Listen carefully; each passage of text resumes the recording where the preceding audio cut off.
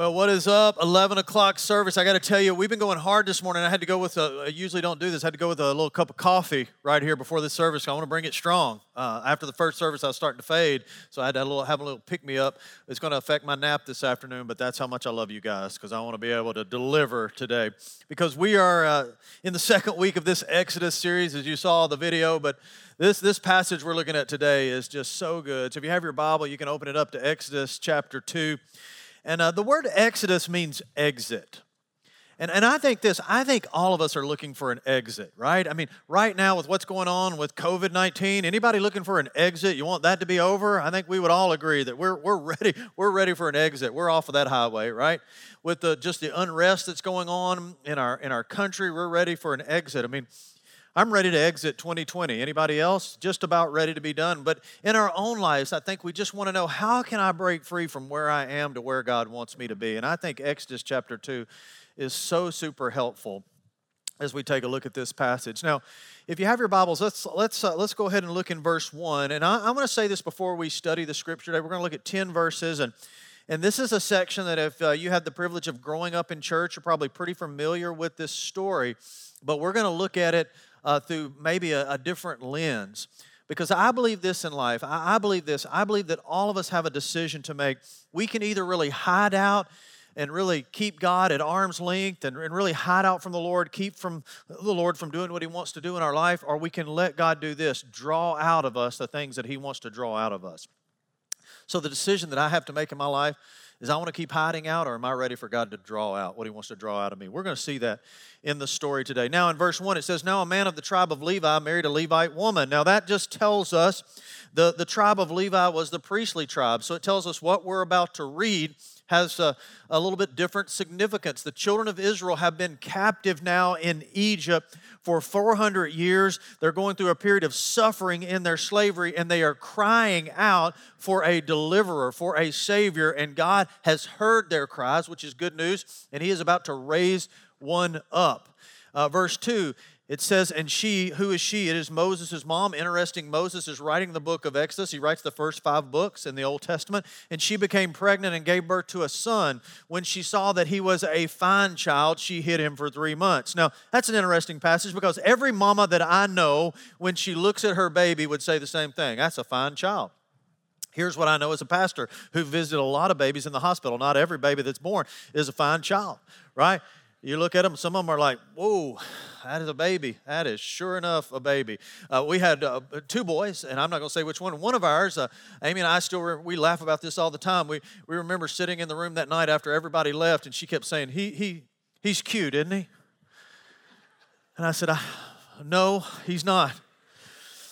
But God's not through yet. So he at this point, he looked like a catfish when he was born. But I mean, he shaped up and things got better for him. But this isn't really that. When she said he's a fine child, it isn't just a mom saying, boy, he's cute.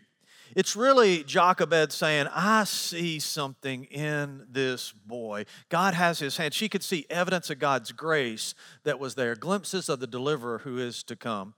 When she could hide him no longer. Now, it's hard to hide a 3-month-old, right? And you have to think about this story. Pharaoh had said that every male child should be thrown into the Nile, and she could not hide this baby from crying any longer. She said when she could hide him no longer, she got a papyrus basket for him and coated it with tar and pitch. This is, for me as a Bible nerd, this is one of the great passages in all of Scripture.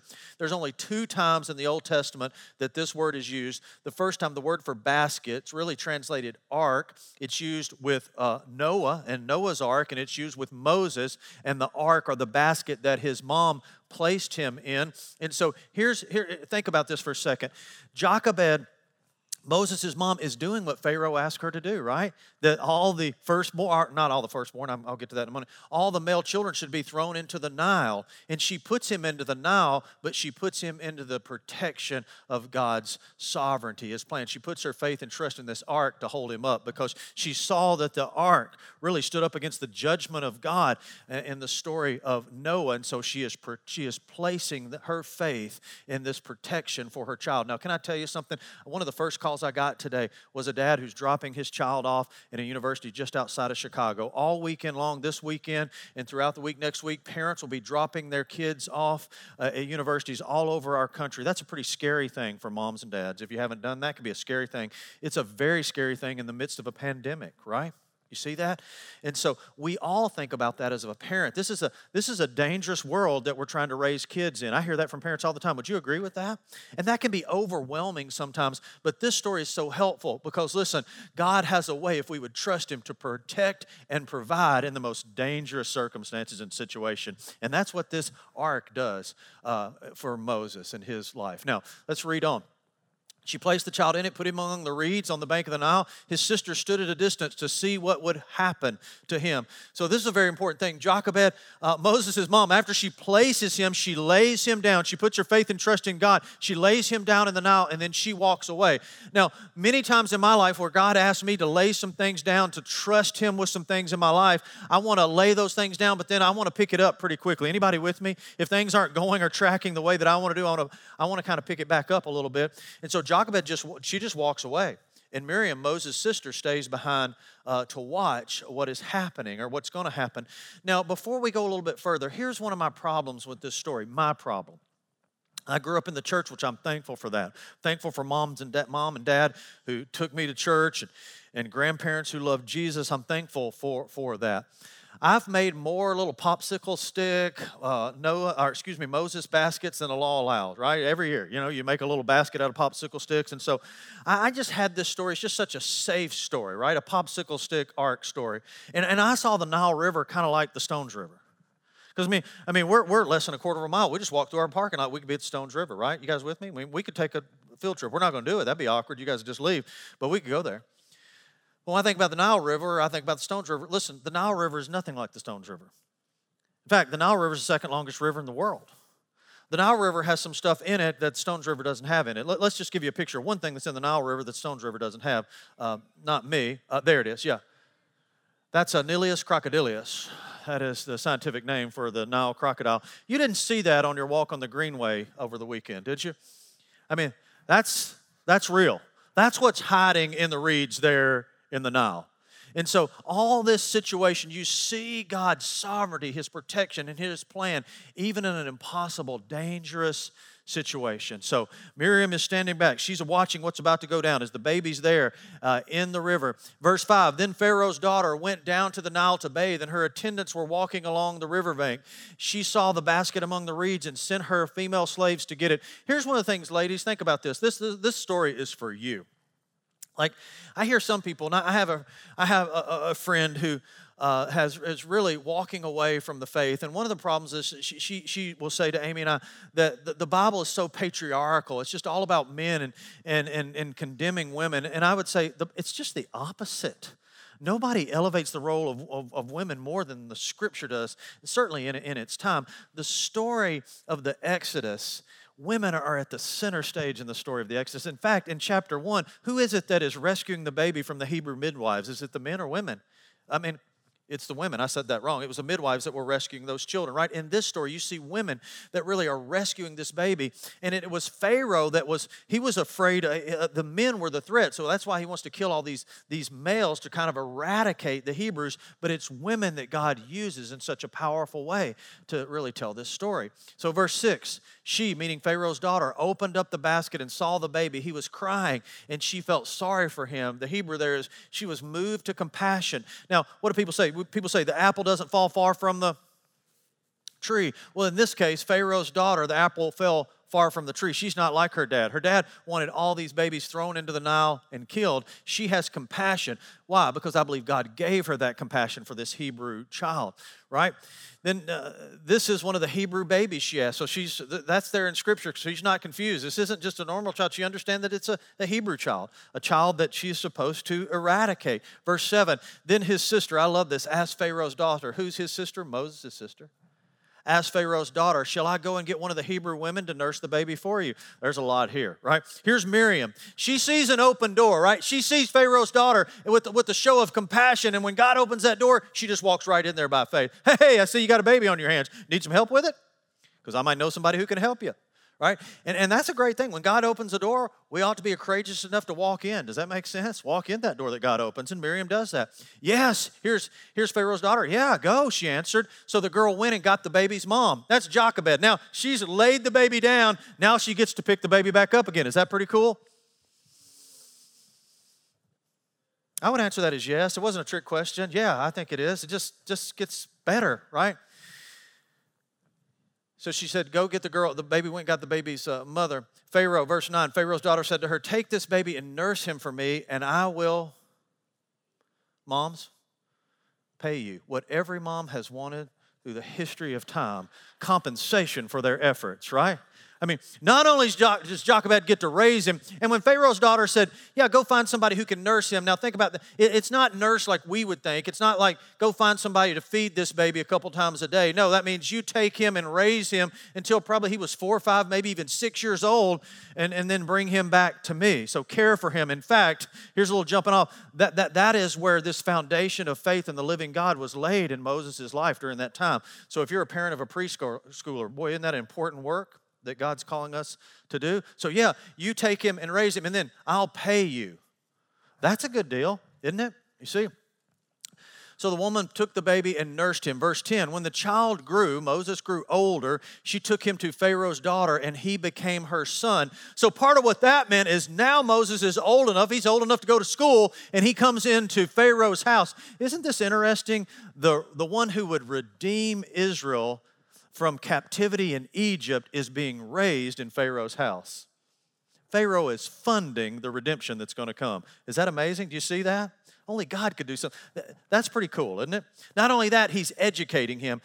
Moses would be educated, get the finest education in the world, you see? And God's going to use that to prepare him to lead the children of Israel out. Now watch how this closes, verse 10, and then we'll stop here and I want to make a couple points. When the child grew older, she took him to Pharaoh's daughter, and he became her son. She named him Moses, saying, I drew him out of the water. Pharaoh's daughter named him Moses because she remembers the time that she drew him out of the water. Now, this is this overarching theme throughout Exodus. Here's what God wants to do in your life. Listen, if you don't get anything else today, get this. Here's what God is wanting to do in your life, and he's wanting to do in my life. God is wanting to draw us out so he can draw us in.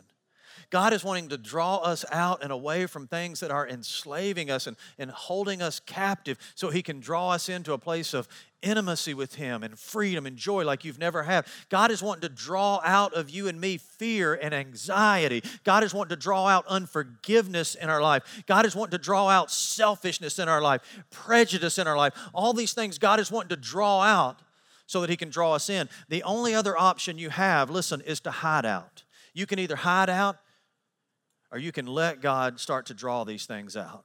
Now, here's the irony. When we let God begin to draw these things out of us, that's when we experience freedom. But when we hide out, we stay in slavery. Let's look at about 4 things just very quickly here today. And again, let me say this. Please let me say this. My wife has to remind me this of all the time. The 10 verses that we just read in Exodus chapter 2, you could preach 100 different messages on them. There are so many truths that are there. Would you agree with that? I mean, there's a great message there on parenting. There's a great message there on faith and trusting God in impossible situations. There's 100 different messages that you can find there. That's what's so amazing about God's Word. Every time I read a passage, God shows me something different. Do you see that? It's just another facet of that. But we're going to look at one angle of it today. Does that make sense? I'm not going to say everything you could say about this passage, and some of you are like, praise God for that. But we're going to look at one angle of it today. And that's this angle of, God, am I going to let you begin to draw out what you want to draw out of me, or am I going to just keep hiding out? Now, here's the first thing I want to say. Drawn out people, they know that they can't be free until they realize what enslaves them. A drawn out person cannot be free until they know what enslaves them. Right? Because if God is drawing something out of me, he's drawing it out so I can move into a greater level of freedom. Jesus said it is freedom that I've come to set the captives free. Now, here's the thing that's a little bit difficult for us to understand. When we talk about slavery in Exodus, 400 years of oppressive slavery by the Egyptians to the Israelites, we're just prone to compare that or make a direct correlation to slavery that took place in our country. And it's a slightly different situation.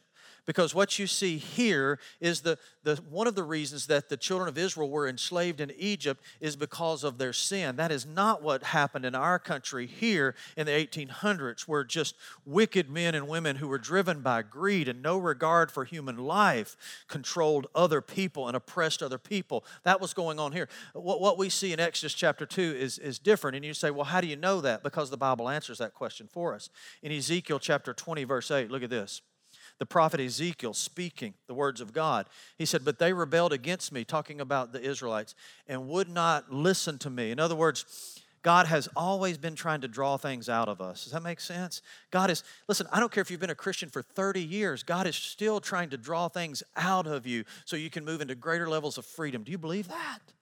He said, but they would not listen to me. They did not get rid of the vile images they had set their eyes on, nor did they forsake the idols of Egypt. So immorality and idolatry, God was trying to draw out, but they would not do that.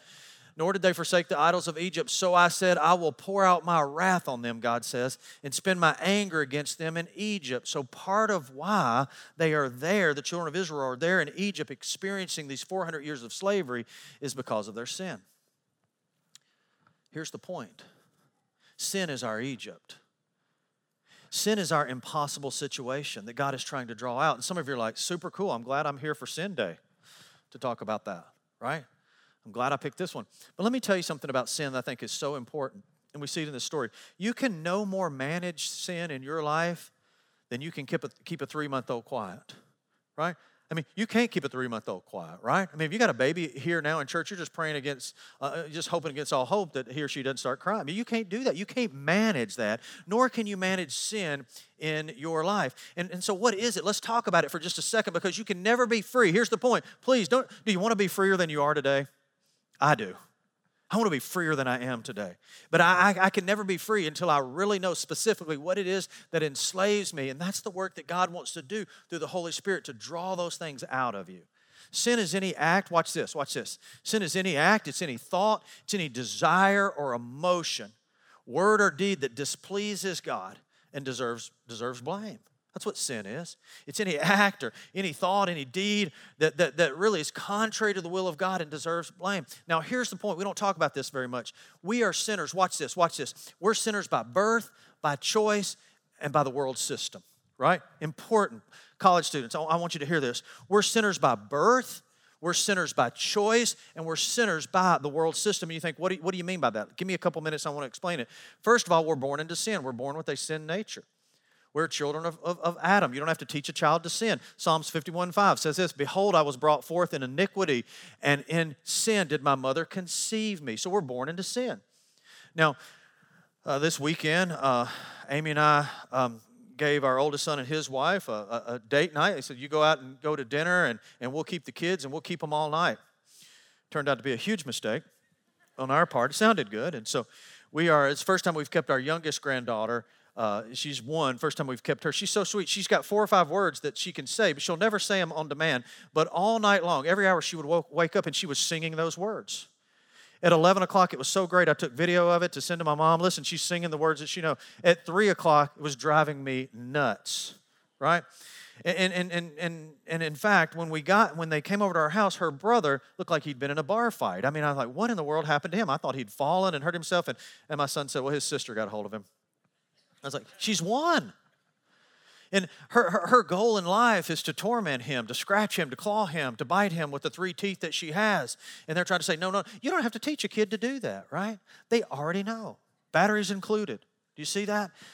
And so we're born into sin. And some of you still always look at this, always see looks like, no, I don't believe that. Well, I'm glad we're starting our reentry plan. We'll have birth through 3 next week. We want you to go serve down there for an hour and then come back to report to us your findings of a 2-year-old. They're sinners by birth. We're sinners by choice. Every one of us in this room. Romans 3:23 says, for all have sinned and fall short of the glory of God. Do you agree with that about yourself? I will. I have willfully chosen to disobey God's will for my life. I have deliberately chosen to disobey God's will for my life over and over again. Anybody here with me?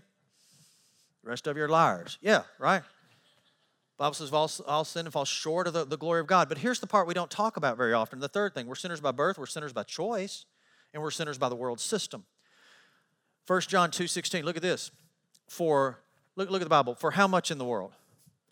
There's a word there. What's the second word say? Help me. Everything in the world. What is the world? He's not talking about kind of the created order. He's talking about the operating system. He's not talking about the trees and the beaches and the mountains. He's talking about the operating system, the way people think, the way people act. He says, for everything in the world, the lust of the flesh, the lust of the eyes, and the pride of life. John says that you can kind of nail it down into three things: pleasure, possession, and pride. That's kind of this operating system that is there in the world. Comes not from the Father, but there it is again, from what? The world. So there is a world system. There is an ideology that's in play all day, every day, from education to entertainment, that is set against the will and the way of God. Now, watch this. There has been so much said over the last couple months, and rightly so, about systemic racism. Right? Have you heard that phrase? Systemic racism. And people say, well, do you believe in systemic racism? Absolutely, I believe in systemic racism. I believe prejudice is a sin. But watch this. I believe it's deeper than that.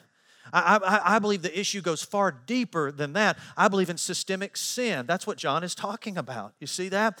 That sin creeps into every part of our culture, every part of our thought process, and every institution that we have. That we are sinners by birth, we're sinners by choice, and we're sinners by this world system. And we need to understand that if we're ever going to be free from that. So here's the question. What is your Egypt? What is that thing in your life right now that God is trying to draw out of you? Is it an unhealthy relationship that you know you should not be in? God, through the power of His Holy Spirit, keeps bringing that up to you.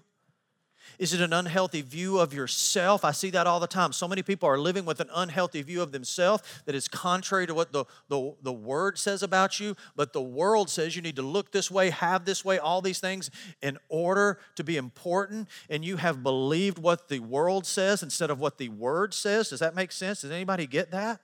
That's just all a part of, and so I believe God's trying to, that may be your Egypt. You'll never be free until you understand that. That's where insecurity, anxiety, and depression, all those things will come from that if you believe the wrong thing. What is your Egypt? Perhaps it is a hurt that has taken place in the past, and you have just hid that. Somebody has hurt you, violated you, damaged you, and you have hid that, and you've never been honest about that. And so perhaps there are addictions that have come up in your life, from porn to pills, and that might be your Egypt. Maybe it is prejudice, and certainly what's gone on in our country today, although there have been some terrible things that have happened. I think the positive thing that has happened, it has made us really take a look. Search me, oh God, and show me if there's any offensive way in my life. Is there any prejudice in my life, God, that you want to draw out of me? I believe that's what God is doing. Is it really anger in your life? Or watch this, is it some unforgiveness that God wants to draw out? Do you see my point? Do you see my point? God wants to draw this out. Why? So He can draw us in. I hear this more than anything else. Pastor Brady, how long do you think this is going to last? My answer is the same. I don't know. But here's what I do know. You know, this week, every week there's new information. You know, this week, the guys in my life are torn up because there may not be college football this fall. You know, the only people happy about that decision are brides that are getting married this fall. There's going to be people at their wedding that wouldn't be at their wedding. You know, football, there's not going to be football this fall. So it seems like everything in our life has been disrupted. Can I tell you something? Why is that? Because I believe God's trying to draw some things out of us. And one of the things that I think God is trying to draw out of us is just complacency as a believer. You know, complacency, I heard someone define it this week, is pretty interesting, is gratitude without any act of service. I think that's where the church has been. The church has gotten so complacent, you see, but I believe God is trying to shake us. God is trying to rattle us. God is trying to draw some things out. And so many distractions have been taken away, and God is trying to do a work there. I certainly believe it. God draws these things out so He can draw us in. Let's look at the second thing today. This is so important. Drawn out people are tired of hiding. Right? If you've got a 3-month-old and every single night when the Egyptian slave drivers come by on their patrol looking for any male children and you're trying to keep that baby quiet, that's got to be pretty exhausting, doesn't it? Can you imagine how tiring that would be? But here's what I believe about some of you here today. Could you listen? I think you're just tired of hiding. There are things that are going on in your life that have been going on for a long time. You know God's been speaking to you about them, but you're just tired of hiding them. Jeremiah Button is a man in Wisconsin. He was on the Wisconsin's Most Wanted list for over 3 years.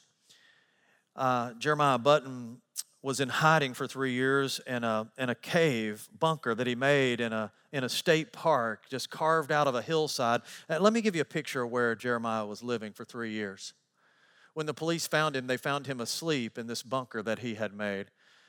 I don't know about you. I would get tired of living there after about 30 minutes, wouldn't you? I'm ready to be out of there. But I think there's a bunker that you have made in your own life, and you're hiding out, and you're just tired of it. Scripture says this, Psalms 32:3, when I kept silent, my bones wasted away. Are you being silent about an area of depression, anxiety, addictive behavior, an area of immorality? When I kept silent, my bones wasted away through my groaning all day long. For day and night, your hand was heavy on me. Whose hand? God's hand. What is he doing? Trying to draw it out of us. My strength was sapped as in the heat of summer. What do we say about hiding? It's exhausting. Then I acknowledged my sin. What does that mean? I confessed it. I was honest about what was going on. I came out of hiding. I stepped out of the bunker, and I called it what it was. I acknowledged my sin to you and did not cover up my iniquity. I'm not trying to rationalize this, justify this with anybody any longer. God, I'm coming out of hiding. Draw this out of me. I did not cover up my iniquity. I said, I will confess my transgression to the Lord, and you forgave the guilt of my sin. Draw us out to draw us in. Here's a question. I want to move past it. Are you tired of hiding? Are you tired of managing? Are you tired of covering? Are you tired of justifying? We're going to do something on September the 13th, and I'm super excited about it. I want to just drip the date here. We've never done anything like this before. We're calling it a night of healing. Because I have to say this as your pastor, I believe God's up to something. I believe in the last couple of weeks, we have seen a movement of God here. God's always up to something. We have seen a movement of God here. There have been a couple things where people have come together and prayed over an issue, and I think we've seen a couple cases of just, to be honest, supernatural healing. It's been amazing. But we're going to come together on September the 13th. In a sense, it's our way of saying we want to be drawn out. We're coming out of hiding, and we're going to come on that Sunday night to this room. If it's 3 people or 300, 400, I don't know how many. I don't care. I'm going to be here. And we're going to pray for our nation. Do you think our nation needs to be healed? I do. We can't manage it. We need a movement of God, and we need to be drawn out. We need to pray for our nation, for the divisiveness that's here in our nation, for this virus that's here in our nation. We're going to pray for relationships. You know any relationships that need to be healed? I do. We're going to pray for that. We're going to look at Scripture. We're going to sing worship songs. We're going to get on our face on this altar. We're going to pray for folks who are stuck in addiction and people honest about just addiction are going to come out of hiding. And I believe God's going to start a work of releasing and set the captives free. And people say, a night of healing at a Baptist church. That doesn't sound Baptist. We're barely Baptist, man. I'm telling you. We just barely get it. We're going to ask, that was meant to be a little more humorous than what it was. We're asking God to do a big thing. Do you believe He can? Nothing is impossible with this God. And so we're saying, God, draw it out of us so you can draw us in, because I'm tired of hiding. Number 3, we're almost done. You guys doing okay? You got 2 minutes? Hang on. Drawn out people fear the right thing. The writer of Hebrews says this about Moses' mom and dad about the story that we just read. Listen to what this New Testament book says about the Old Testament story we just read. By faith, meaning this radical trust in God, Moses' parents hid him for 3 months after he was born because they saw he was no ordinary child, and they were not afraid of the king's edict. This brave couple feared God more than they feared man. They were determined to live by faith. This is a big issue in all of our life. And listen, you only have 1 or 2 options. You can either let God draw you out or you can hide out. Here's what is true about people who spend their life hiding out, which is most people. Those who hide out are super concerned about the words of others and not near as concerned about the words of God in their life. Do you see the difference? And a person who's going to let God draw them out are more concerned about what God says about them than what anybody else say. You know, if I was honest about my addiction, what would my parents say? What would my friends say? Who cares? What does God say? That's the real issue. Do you understand it? If I was to really open up about this hurt from my past that is robbing me of my future, what would this person say? Or what would that person say? Let me tell you what God would say. God would say, I want to use it to bring freedom in your life. If I was honest about my depression or my anxiety, what would this person think or that person think? Who cares? What could God do in the midst of that? Do you see that? A person who lives their life hiding is always concerned about what these lesser voices think. instead of being super concerned about what God says. If I was really to open up and say our marriage is in trouble, what would they think? What would this group think? What would my children think? Listen, let me tell you what matters. What would God think? His power would be made manifest. Things would be drawn out, and he would have the power to draw you in. Misplaced fear will always keep you in hiding for the rest of your life, meaning fearing what other people think instead of God. Here's the irony of life. You fear God, you don't have to fear anything else. You fear man, the opinions of man, you'll be a slave to fear for the rest of your life. Don't you want to be free? Misplaced fear always keeps you hiding. Let's look at the fourth and final point. Can I just tell you something? Hit your neighbor, whatever you got to do, as long as it's family member. We want to keep social distance. You understand that? Wake up. This is the most important point of the day. This is worth coming to church today. I mean, you already got your money's worth with the music today. Let's just be honest, right? Didn't you? This is just extra. Drawn out people, look at this. Drawn out people believe that what they pick up is far better than what they lay down. A person who's drawn out believes this: what I get a chance to pick up, in other words, what God wants to do in my life, is far better than what I lay down. But watch this. Listen, here it is. The lay down will always precede the pickup. You've got to be willing to lay down what God is speaking to you about. What does it mean to lay it down? To call it what it is. To acknowledge it, to confess it, to call that sin exactly what it is, and say, secondly, this: I can't manage this any longer. Lord, I surrender it to you. To let a trusted friend who loves Jesus know about it, that's the lay down. Because I'm not concerned what other people think. I'm only what God thinks. And so that's the lay down. The lay down will always precede the pickup. You'll never pick up what God has for you until you lay down what he's drawing out of you. Does that make sense? Can I please say that to you again? Because I want this for you. You will never pick up what God has for you until you lay down what he is drawing out of you. Jochebed, Moses' mom. Let's think about this story. She laid down a child that was sentenced to death. Do you believe that's true? Is that how you read the scripture? She laid down a child that was sentenced to death. And guess what? She picked up a man who led a nation to freedom. That's pretty good, isn't it? I want that, don't you? I want that. And a person who's willing to be drawn out is a person who is captivated with the greatness of God because they want what God has for them. That's what motivates them. I mean, just think about this story. Let's just recap it really quickly. I mean, she lays her son down, but she gets him back. She gets to raise him. That's pretty cool. Not only does she get to raise him, but ladies, she gets a check. She gets paid, right? She gets paid. I heard the first voice I heard was a dad. They were like, that'd be super cool. Somebody send us a check, right? Be good.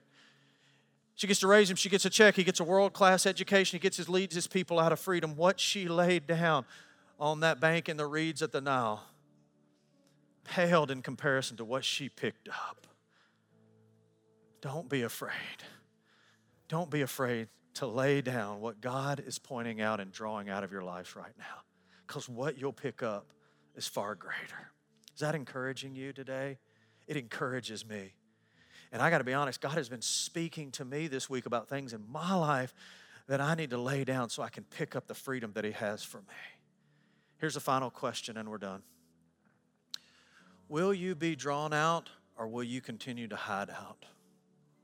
Can you wrestle with that? Are you going to let God draw out what he wants to draw out of you, or are you just going to keep hiding out?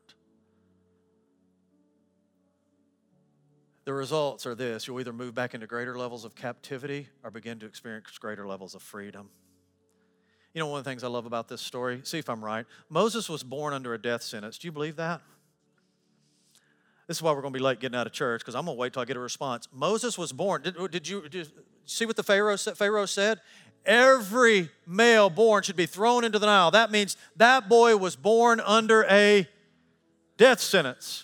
Fast forward the biblical narrative. Jesus Christ was born under a death sentence. King Herod.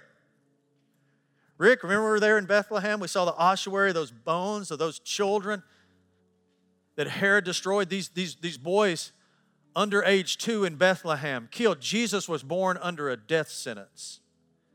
Can I tell you something? You're like, where are you going? So were you. So were you. So is everybody in this room. You were born under a death sentence.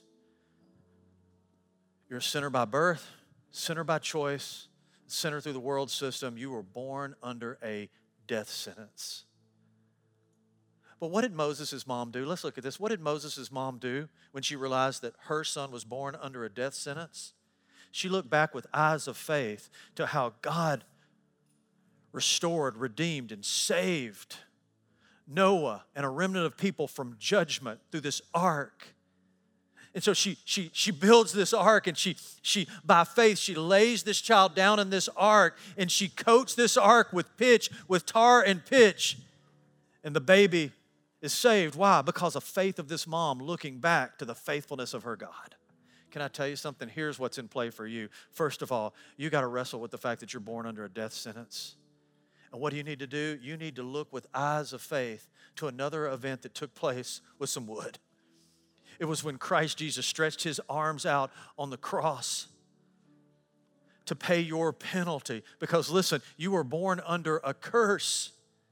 And Jesus broke the curse when he gave his perfect life to pay for yours. He paid your debt. And with eyes of faith, listen, with eyes of faith, when you look to the cross as your payment for your sin debt, then watch this, then you will be covered in his righteousness. And that's what allows you to stand in the most defining moments of your life, ultimately to stand in the presence of God and not be cast away because you're covered in the righteousness of Jesus Christ. That's what breaks the curse for everybody born under a death sentence. It's complete faith and trust in Christ and Christ alone. Can I pray for us today? Father, through the power of your Holy Spirit, you're drawing us out. I pray for those who are here today who have been hiding in the weeds of unbelief and doubt and still trying to manage their life, who have never trusted in Christ and Christ alone. And through the power of your Holy Spirit today, would you reveal yourself to them? And I pray today that somebody right now within the sound of my voice would put their faith and their trust completely in the all-sufficient work you did when you died on the cross in their behalf. They would trust that and receive a covering that comes from you. Father, I pray for believers all over this room that you're drawing out of sin and complacency. Lord, that have been hiding out for years. But Father, today surrender would begin to take place. And they would let you do the work that you so long to do, to draw that out of them because they can't manage it any longer. And Lord, they'd begin to step into freedom. Father, I pray for that. Lord, I pray finally just for those who are here who have put their faith and trust in you, but you're drawing them out to go public through baptism. They've been hiding out. But Lord, I pray through the power of your Holy Spirit, you would draw them out. And that testimony would bring such freedom to them in their life and a testimony to others. Lord, would you have your will and your way in our lives? In Christ's name, amen.